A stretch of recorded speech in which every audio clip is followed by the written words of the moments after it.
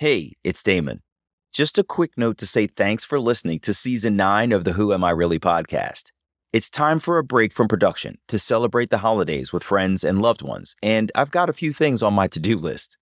I plan to do some writing, start recording for Season 10, shore up some loose ends with my real estate investments, and check in on my adoptive mother Veronica and my birth father Bill.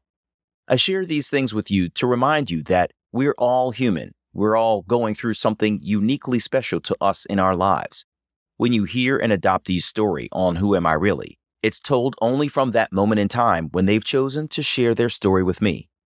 That person's life goes on, and their feelings about adoption, their relationship with their adoptive or natural families, or other elements of their life may have changed. I hope you'll join adoptee support groups in person or online. Share your stories or support others in Facebook groups, on Instagram, or on other social media, and make sure to look out for yourself and what you need to stay healthy mentally and physically. We all have a chance to thrive in this life, and I hope you're able to maximize the opportunities that come before you. Anyway, just a quick note of thanks to all of you. Here's the show. I definitely think our very first time meeting maybe set the bar. I think she has maybe a lot of shame or embarrassment surrounding the adoption, and I don't think she got the appropriate counseling or support or anything after the adoption. And then I think kind of just buried it and kind of tried to move on with life. And, I think you see the effects of that with her to this day.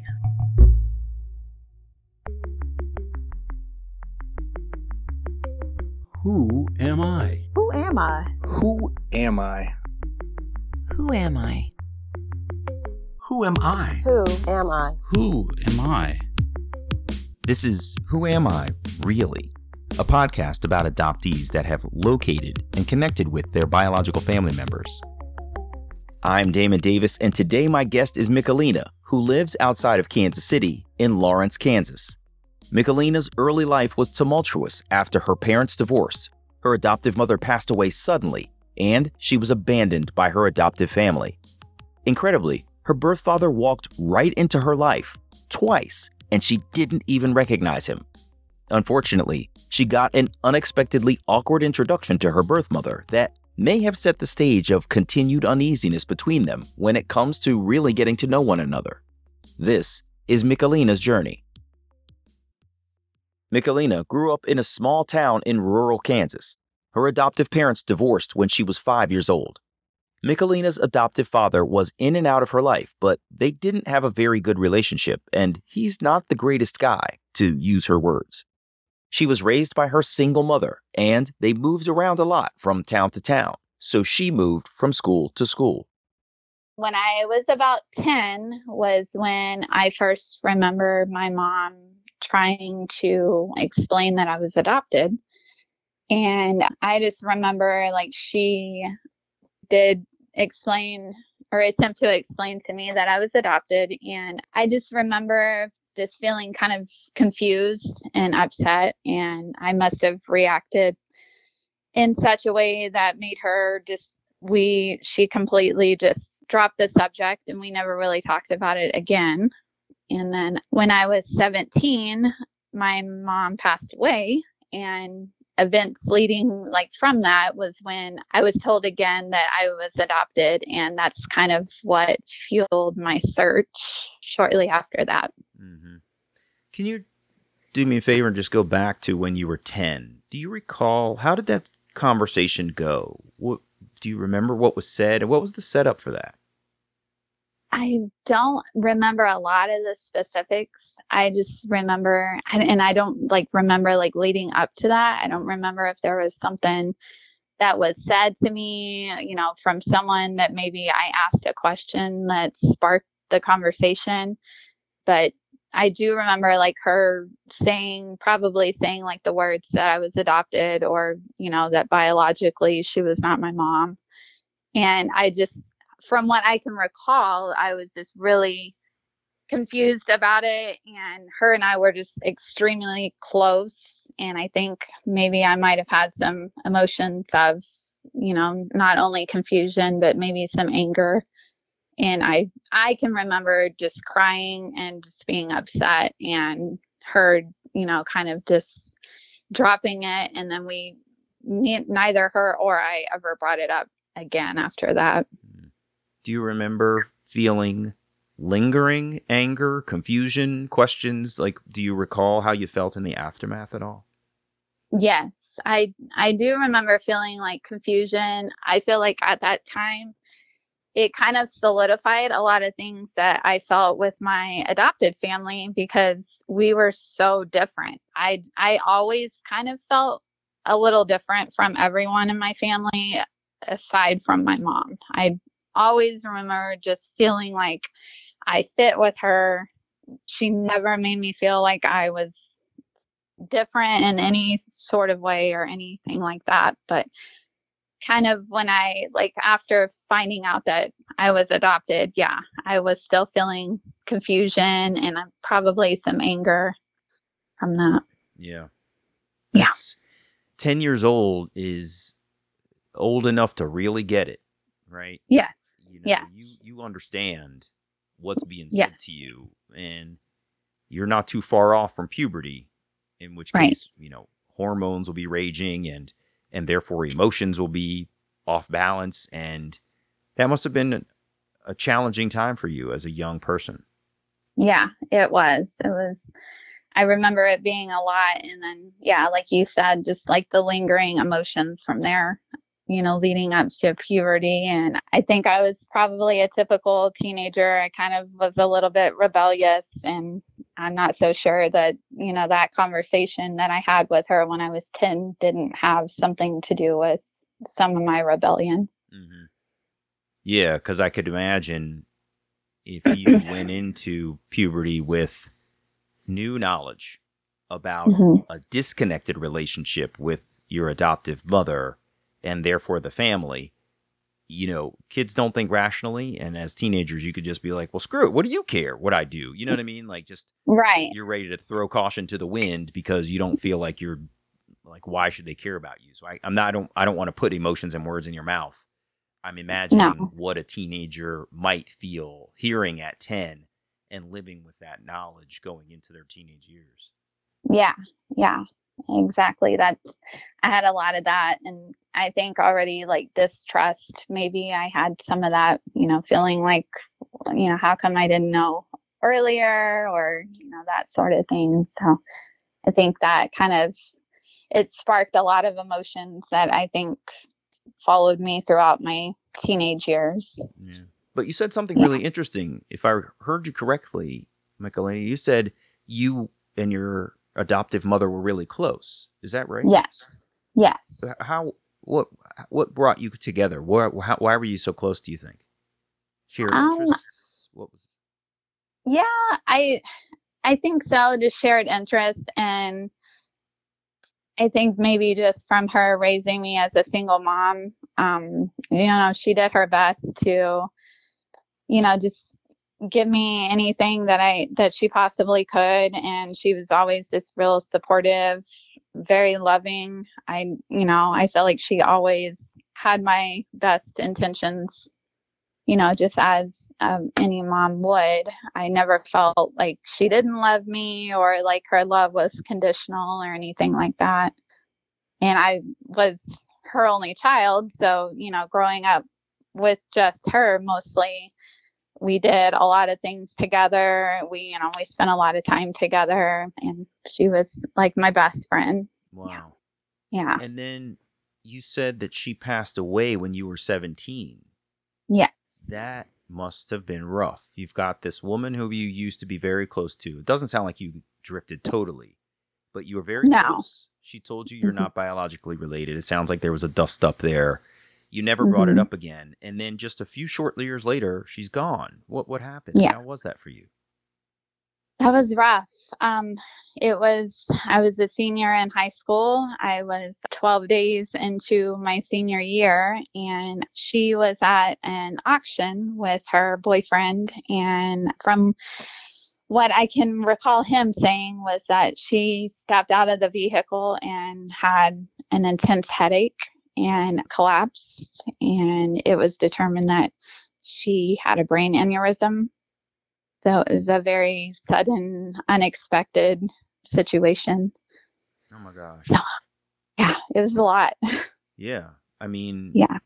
it's different when someone, goes for a doctor's appointment and comes home and tells you that they're sick, and you can start to think, all right, what does this illness mean for them, for our family, for us? Right. But for a person, like, I presume you just got up and went to school that day. And yeah. I mean, Yeah. at the end of it, it's unbelievable that she just dropped dead out of nowhere. That must have been so scary. It was very scary. She had a couple of health scares in the months leading up to her death. She had experienced a heart attack about 3 months before and had a quadruple bypass surgery in May. She passed away in September. Yeah. And so she was recovering from her bypass surgery. She kind of had like a new outlook on life and was just really, maybe just finding herself again. And yeah, and then that happened, and it was very traumatic. It was a lot, and that was my first real experience ever losing someone. I think like starting out with like the, single most important person in your life, it was a lot. Yeah, it had to be. I mean, going into your senior year, you're probably so hyper focused on what your own future looks like. And you know that this person who has been there your whole life is going to anchor that. Gone. And now they're gone. Wow. Yeah. Yeah. So you said your adoptive father was in and out of your life, but now there's this moment where your primary caregiver is gone. What happened in the aftermath of her passing? A lot.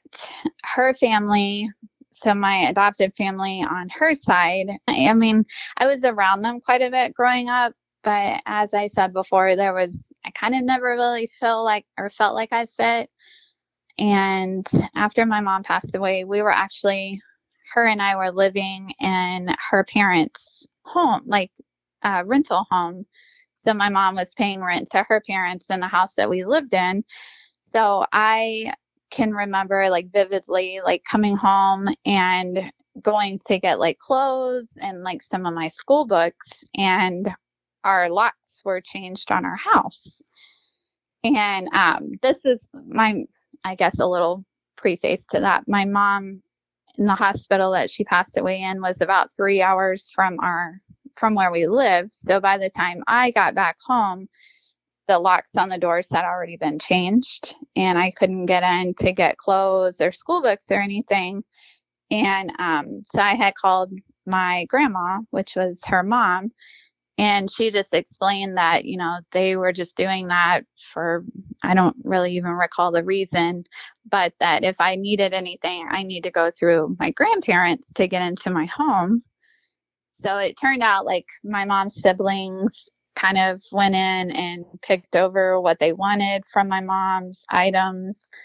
I was told that some of the things would be put into storage that I would receive when I was of age, or like when I moved out onto my own. And there was that. But my adopted dad, he did not reach out. I don't know who told him about her passing, but he did not attend the funeral. He didn't reach out. So yeah, I ended up moving in with my friend at the time and her family. Oh my gosh. You're telling me like within the same day or days after your adoptive mother's passing, her siblings have been to the house, taken her stuff, and your adoptive grandparents have changed the locks. Yes. That is absolutely unreal. Yeah.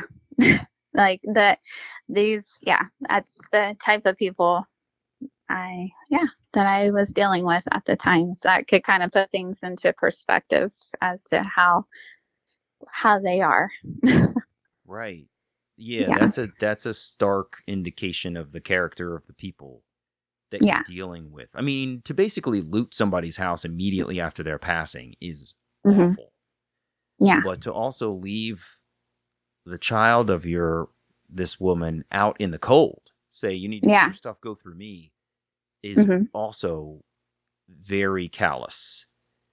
Yeah, it was. How were they? I think I know the answer to this, but how were they in your grief?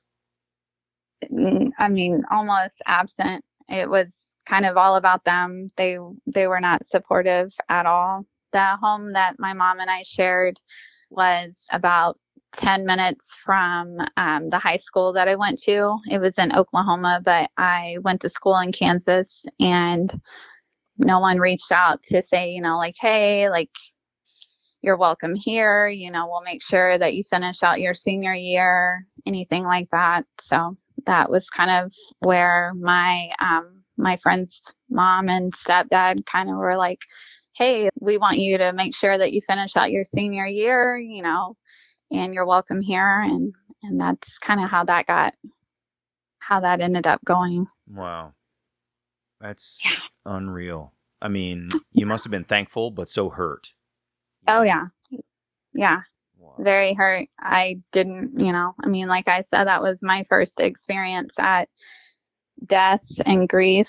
And yeah, I didn't know, how to navigate any of my grief or, where to go and figure out things. And not having your family who you think are supposed to love you and care about you when, you're going through one of the worst moments in your life. They're doing what they did. So it was a lot. Yeah, it sounds like a lot. Yeah. So were you able to finish out your senior year and what happened next?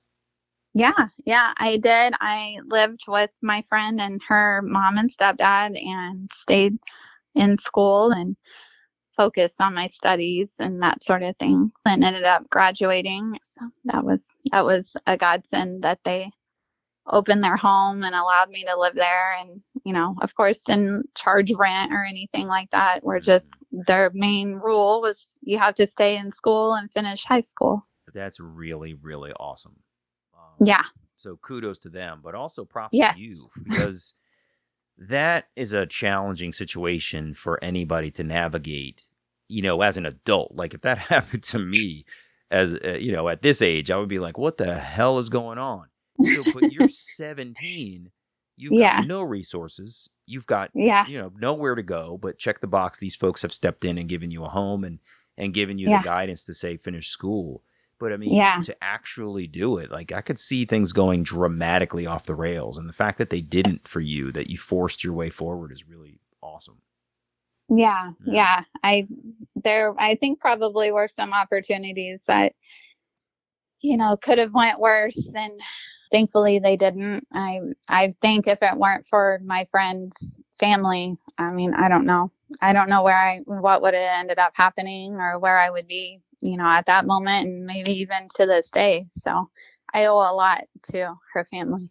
After moving in with her friend and graduating high school, Michelina moved out with a different friend, and they got their own place. Michelina remembers needing her birth certificate for something, but not really knowing where it could possibly be in her mom's belongings. She tried to access the document at the hospital, but didn't have any luck. The situation is foggy for her, but she remembers hoping her aunt would be a resource for her, so she asked about how to get her birth certificate. The woman worked for a medical office in town, so when Michelina asked for more information, her aunt called Michelina into the office to chat. And that's when she was like, well, why don't you come up to the office? I need to tell you something. And I was like, okay.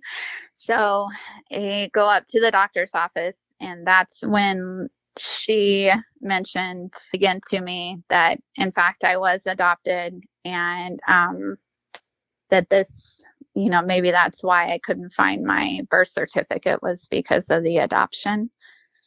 And I remember her telling me to not go searching, that they weren't good people. And, that was that as far as that conversation. And of course, I'm like, okay, well, you're going to tell me not to go looking. So naturally I want to go look, so Right. That's kind of when that sparked. And I don't quite remember like how long after my mom's death that happened. It wasn't long, like maybe within a year. And coincidentally, in that time frame, my adopted father had reached out to me.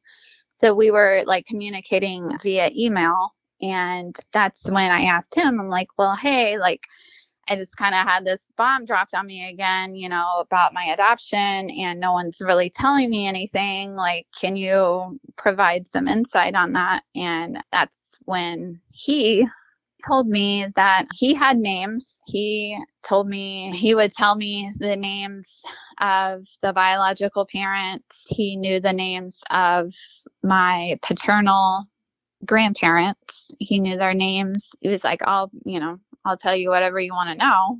Okay. So he provided me like names. I think he told me like my biological father's like year that he graduated high school. I think he knew that my biological father went on to have more children. So that's when I learned like, okay, wow, I may have, siblings out there. So that's really what I think ignited me wanting to find my biological family.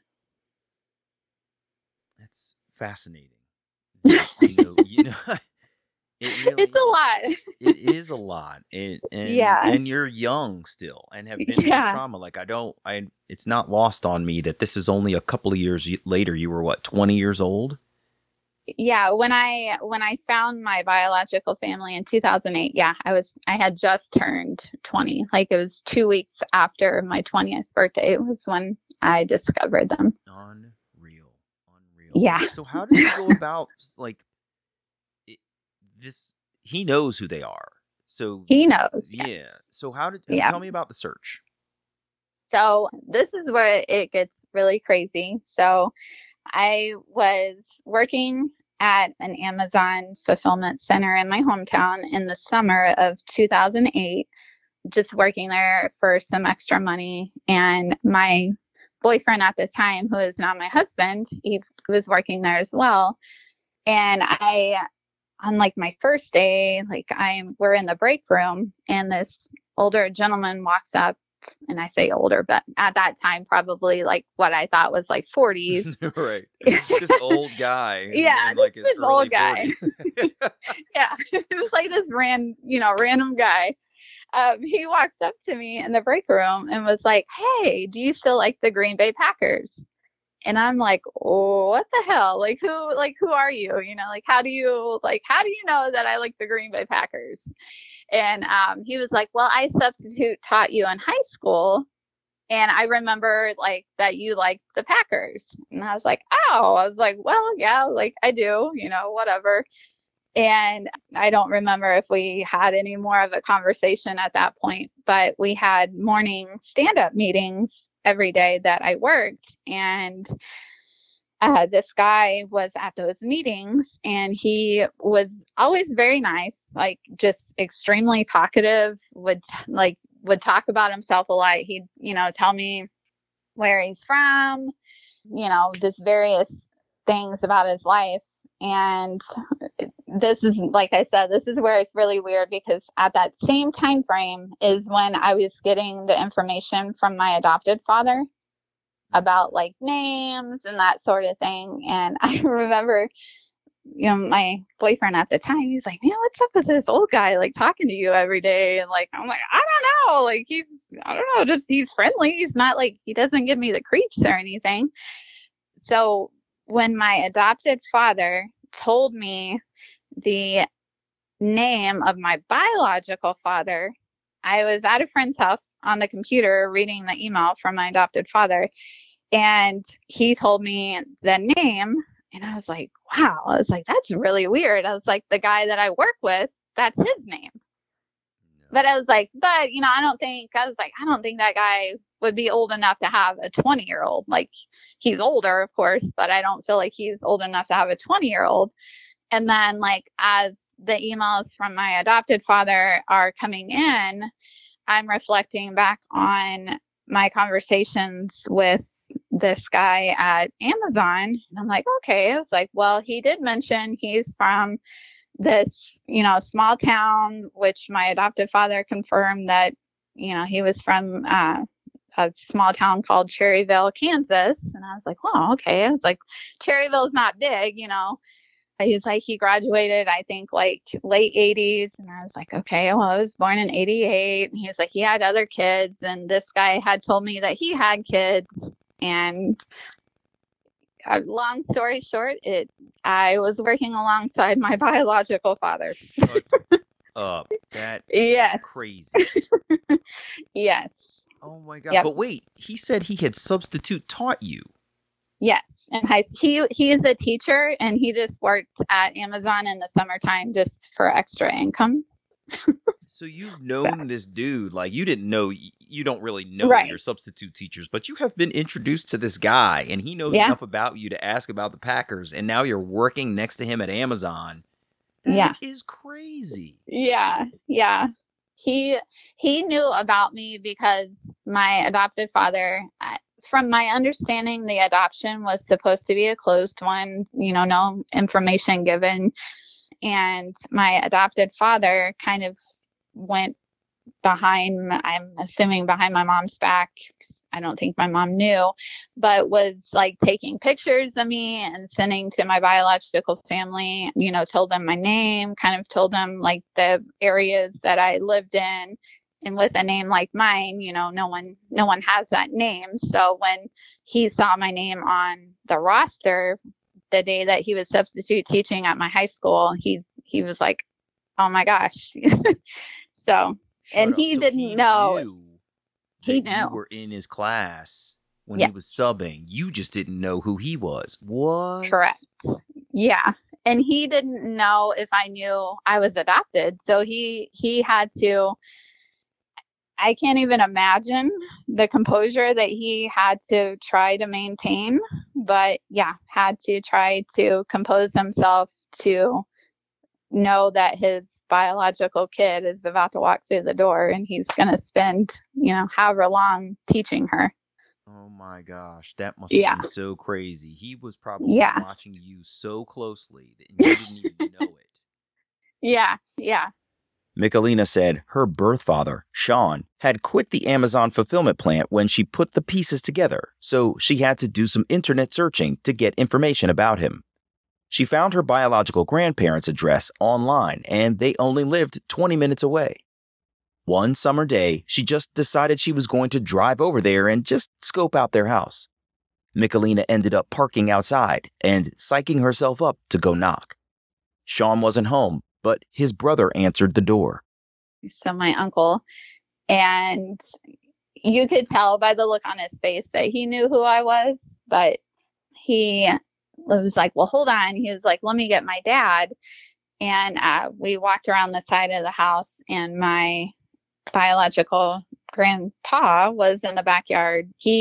My uncle got his attention, and he walked up, and he didn't say my name, but he was like, she's here looking for Sean. And I think my grandpa was like, oh my gosh, that's Michelina. What's so crazy about that is like, there's a reunion happening that is unspoken, right? Yeah. You're clearly there to meet Sean. You're right. Uncle clearly knows who you are. You can tell.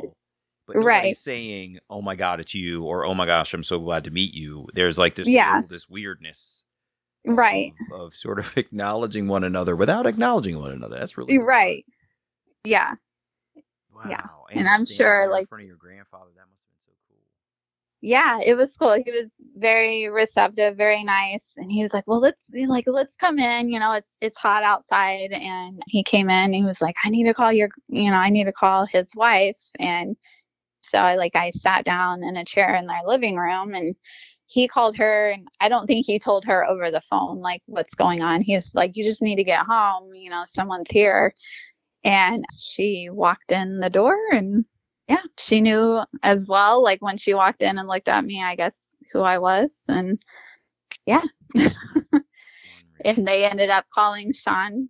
They ended up calling him later that evening. I don't think they got a hold of him right off, but he ended up calling back a couple hours later. And that's when he was like, oh, wow, like you figured it out, and that's when he did confirm, like, well, I was telling you all that information at Amazon because he was like, I wanted you to have that, if someday you were to go searching, that you would have some sort of information. That's unbelievable. Really, really wild. Yeah, it's like a Lifetime movie or something is what it felt like. So you've met the extended family. Tell me about the moment that you actually got to meet Sean. He drove over. He lived in a town also about 15 minutes from the town that his parents lived in. So he drove over that evening, and we went for a walk, and he just kind of, I think he, tried to give me the best version of everything from his point of view, and, told me about my siblings. And it turned out, I went from being an only child growing up to I learned that I was the oldest of 5. So yeah, he's telling me about that, telling me about, his life and, what transpired between he and my biological mom, and kind of, everything since then. What did he share about the relationship from his point of view? Did he share why you were relinquished into adoption? He said that they were young, that they didn't feel like they could, provide or raise a child, and they felt like that was their best decision. I think they were seniors in high school getting ready to go off to college, and they knew that they weren't going to be together, and that they just felt like this was the best decision for me. How did it feel to hear that? It was tough. It was a lot. At the time, I feel like I was just taking it all in and trying to be understanding. Yeah, I don't know. It was a lot. It was a lot to hear why, and knowing that they were a little bit older, was kind of hard to hear. That they were, of age. They were 18 at the time, so yeah. That was kind of tough. Yeah. It's of age, but it's still young. It's still young. You don't know that much. You know what I mean? Right. And all the decisions are not your own either. So, there's a lot that could have been in the background as well. That's tough. Yeah. And I think there are, I can kind of assume there were. So I think there were various reasons that maybe haven't always or haven't, been said, but you can kind of pick up on some of that. Sure. Yeah, let's be real. Like an 18-year-old it's a very rare 18-year-old that is completely in charge of their life. Right. And is in the position of making, long-term decisions. Yeah. So there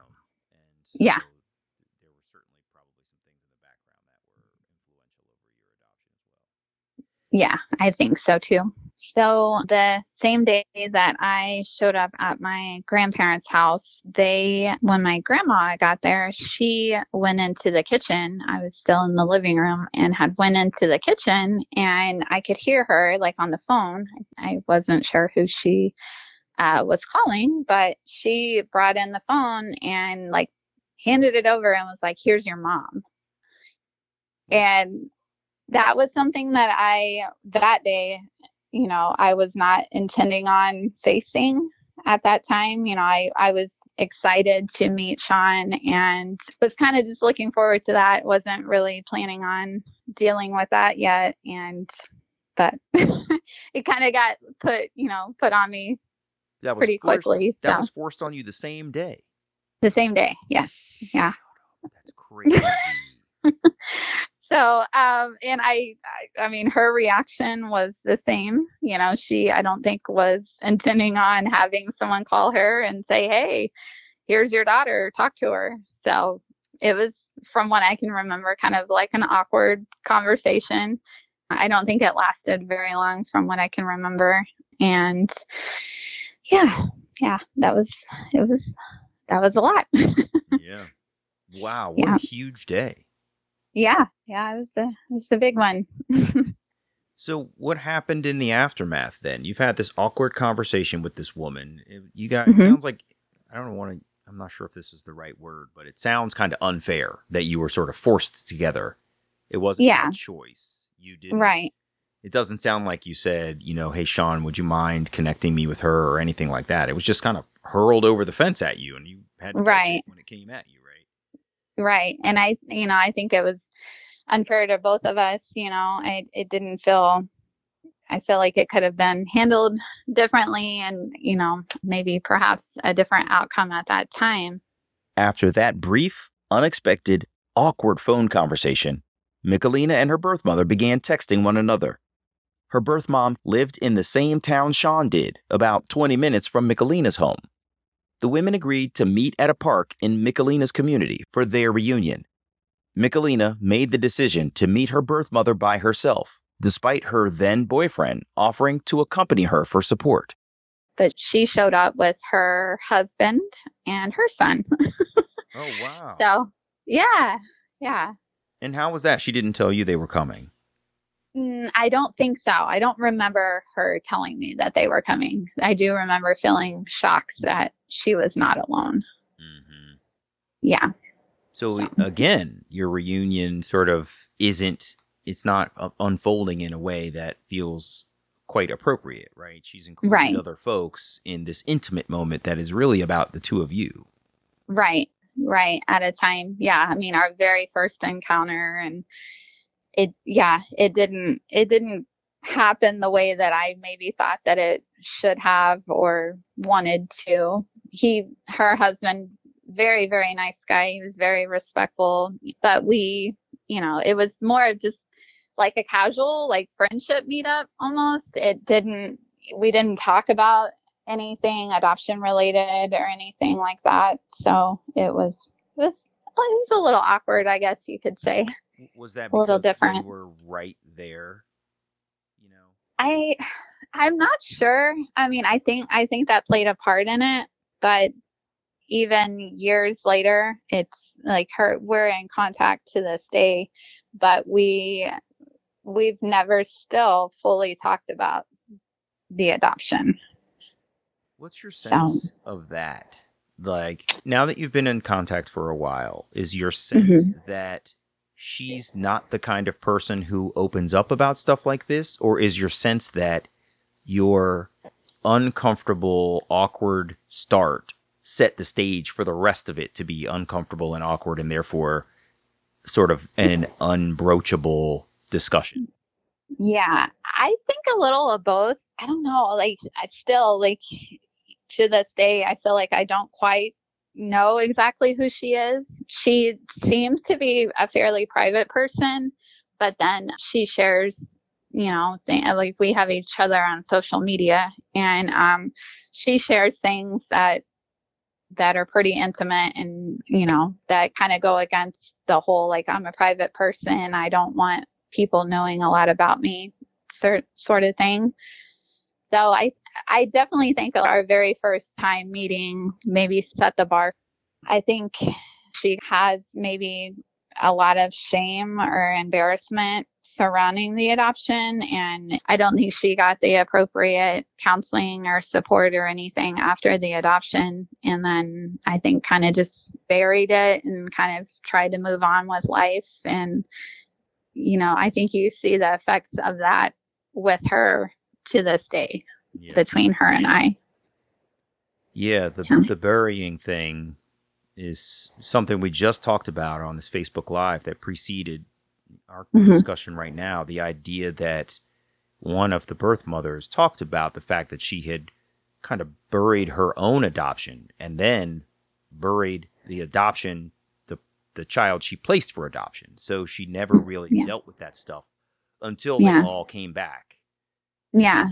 And that makes it hard because you've got compounding problems. There's the challenge of the person standing there before you, as it were, quote unquote, right? They're now here. And you haven't addressed the stuff leading up to them being here either. And so now you got to cope with both at the same time. That's a lot to deal with. Yeah. And to just kind of, pretend that, this whole entire thing regarding, being the fact that I was relinquished, like it happened. I feel like that's, like we need to talk about that to be able to develop any sort of real connection and relationship. So it's definitely a challenge trying to navigate her and I's relationship because of some of that. Do you think you'll ask her, like, hey, do you think we could actually talk about what happened? Yeah, I've asked a couple of times. She just says that she's a private person and that it's hard for her and that she doesn't really want to kind of go back and relive those moments. And I've tried to be very, respectful and understanding to that because I, try to put myself in her situation and understand how hard it really must be for her, but also trying to, for myself as well, give myself what I feel like I need and try to find answers about my life and, being able to, I think, have a good relationship. I feel like it's important for her and I to have those conversations so we can, maintain, some sort of, I don't know, just, having, if we're going to have a relationship, I feel like we need to have the trust and the communication there. Yeah, I agree. And I wonder, Mhm. have you thought about, I'm thinking of offering you things to say if you haven't said them already. And one of them is along the lines of, I know this is hard for you, but you have to also sort of recognize I wasn't there and I kind of need this for me. Yeah. And maybe let her know, like, I'm not going to judge you and I'm not going Hmm. to drag this out. But I really would like to know because this is a big missing piece of how my life unfolded over here in this adopted family. So, maybe just help her understand that you don't intend to crucify her and you don't intend to drag it out, but it would be Right. really helpful to have just an open conversation that Hmm. allows you guys to sort of get past this too, because otherwise it's just lingering there. She Right. knows you Yeah. want to know, you want to know, but you're not Hmm. moving forward past it, and it's really tough. Yeah. Yeah. And it is, like it's been 13 years and, we're still where we're at. So I'm like, we're kind of in limbo and I guess, we're both responsible for where we are. And I think if one of us needs to maybe make the move to try to get, past this idling situation that we've been in for all these years. Michelina is the oldest of Sean's 4 children, including herself, and the oldest of 2 children. Michelina shared that her younger brother, son, is also an adoptee. When she told me that, I realized it added a whole new layer to inability to discuss placing Michelina for adoption because she had adopted her son years later. Yeah. So she's kind of on both ends, being a biological mom and an adoptive mom. It does. It adds a whole nother layer to our relationship and all of it in general. Mm-hmm. How Mhm. then, I often ask people how they get along with their, biological siblings, half or whole, but I'm interested to know about you and this other adoptee of your biological mother. Did she allow you guys to connect? Are you in touch? Do you chat at all? So he's 15, so quite a bit younger than me. But I think it's been about 2 years since she actually told him who I was. So any of her and I's meetups prior to that, when he's been around, I'm not 100% certain, like if she just said like, oh, hey, we're, going to meet up with a friend of mine or whoever, but he didn't know my identity until about 2 years ago. So him and we've never talked about it. I kind of get the impression that it would make her uncomfortable if him and I were to ever have, that conversation. So I'm trying to be respectful to the fact that he's also, he's 15, and I don't want to go there with a lot of like really heavy adult conversations with him either. So that's also where I'm trying to, learn how to navigate being a sibling. And I didn't have that. So I'm like, I don't know how to be like an older sibling. So yeah, that's a really good point. You don't have this older sibling experience, but I also am thinking that there's an added complexity now to dealing with that household on her side, because she is a birth mother. She's an adoptive mother. Her adoptive son is younger than you, so he's, possibly not ready to even think about this stuff. And so there's I want to know everything that I can from her, and I would like to connect with him, support him, whatever it is, but they're two completely different approaches to adoption in the same house, right? That's really fascinating. Yeah. Yeah. And from, what I do know, without, completely sharing personal things with them, he does know about his adoption and has always known, and from my understanding, has like an open adoption. So yeah, maybe, as he gets older and, wants to open up or maybe ask questions, that would be something I would definitely be interested in with him to talk to and to share things with. Wow. Yeah. So did you, one of the things that happens a lot with adoptees is we look for stuff that we are alike with. Do you look like your mom? Do you look like your birth? Do you look like your birth mom? Do you look like your birth dad? Do you have commonalities between you, like shared interests, mannerisms? What's the nature versus nurture for you? So I look a ton like my biological father, like a ton. So that was really crazy. I didn't see that like prior to like, when he was just a guy working at Amazon. I never put that together. Like, kind of look like this guy. But yeah, we look a lot alike. They're both teachers, which I thought was kind of fascinating to know. Her and I were built kind of the same. We're kind of the same build. And I feel like her and I do look quite a bit alike. She has shared that she doesn't think we look anything alike. So that's kind of interesting. But my dad's genes definitely are pretty strong. My half siblings, we have a lot of the same features, and and I think Sean and I, we have like commonalities as far as sports. He's real big into sports, so we have that in common. Personality wise, I would say I'm probably more like him. I still don't have like a really good feel for how she really is, but I definitely think there are some similarities there as well. That's really fascinating. Wow. Oh my gosh, Michelina, you knew this guy as a substitute teacher, and then you worked next to him for months. Yeah. But, I can't help thinking that there's often this theme among adoptees where we talk about sort of looking for mirrors and looking for people that we look like in the crowd, right? I would go on vacation and be looking for people there. Or I would be in my hometown. Like you hear adoptees say, I would go to the town where I knew I was adopted, and I would be looking for people that looked like me. But here this guy walked right into your life. You feel like you look like him now that you know. Yeah. You couldn't see it before. And it's just a fascinating phenomenon of sort of really wanting to find it out there on your own by virtue of just looking at someone and feeling like you look like them. But then, not even seeing it when it walks right up to you and asks, do you still like the Packers? Right. Yeah. It's wild.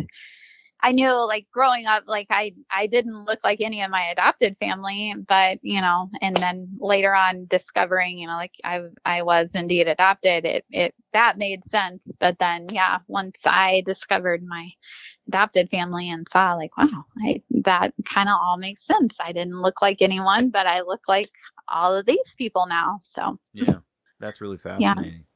So how are you doing now? You have, experienced the loss at a young age. You have found these folks, some of whom you look like, and sort of had this awkward introduction to your birth mom, who most people look for first, but your biological father found you first. Like, you've had a lot happen.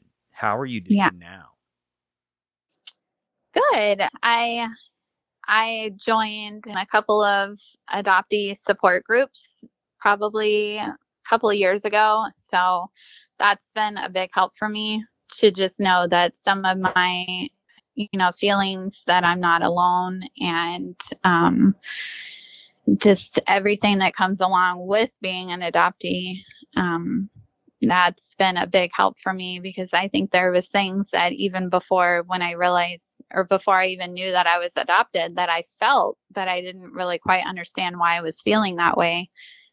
Kind of having that support and knowing that this could be tied to being adopted, that's been a really good thing for me to have as far as support and feeling that. And I'm married now. I have 2 children of my own who are simply amazing. So it's been a joy being able to experience being a mother and having, a family of my own. I'm still in touch with both of my biological parents and all of my siblings. So it's just still riding this roller coaster of a journey and trying to just take it as it comes and make the best of it. Yeah, I love that. Yeah. That's really great. Yeah.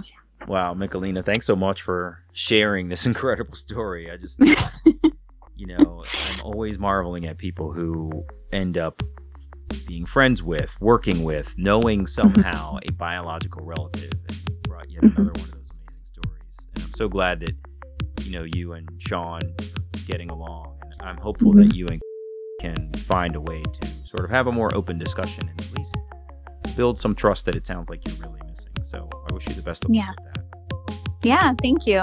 Thank you so much. Yeah, thanks for being here. I appreciate it. Take care, all right? All the best. Yeah. Okay, thank you so much, Damon. All right, bye-bye. All right, bye-bye. Hey, it's me. So many adoptees have said throughout their lives they've looked for relatives in what they hoped were familiar faces in the crowd. But Michelina's birth father walked right into her high school classroom, and she worked beside him at Amazon, but she'd never put their biological relation together. Admittedly, she wasn't looking for him, but how crazy is it that she had 2 encounters with him before they were reunited? It was kind of a shame that her paternal grandmother just dialed up her birth mother and put the women on the phone together. I think there's something healthy about anticipating reunion and having an opportunity to try to process it a little bit. So having theirs rammed in the middle of Michelina's reunion with Sean wasn't the best start. You heard her say it sounded like hasn't processed placing her for adoption, and it's playing out in their relationship. Couple that with the fact that her birth mother adopted her son a few years later, and they have a lot to navigate as a family in reunion. I'm Damon Davis, and I hope you found something in Michelina's journey that inspires you, validates your feelings about wanting to search, or motivates you to have the strength along your journey to learn. Who am I, really? If you would like to share your adoption journey and your attempt to connect with your biological family, please visit whoamireally.podcast.com/share. You can follow the show at facebook.com/WAIReally. If the show is meaningful to you, you can support me with a contribution to keep it going on patreon.com/WAIReally. Please subscribe to Who Am I Really on Apple Podcasts, Google Play, or wherever you get your podcasts. It would mean so much to me if you took a moment to leave a 5-star rating there. Those ratings can help others to find the podcast too. And you can check out the story of my adoption journey, Who Am I Really? An Adoptee Memoir, on Amazon.com.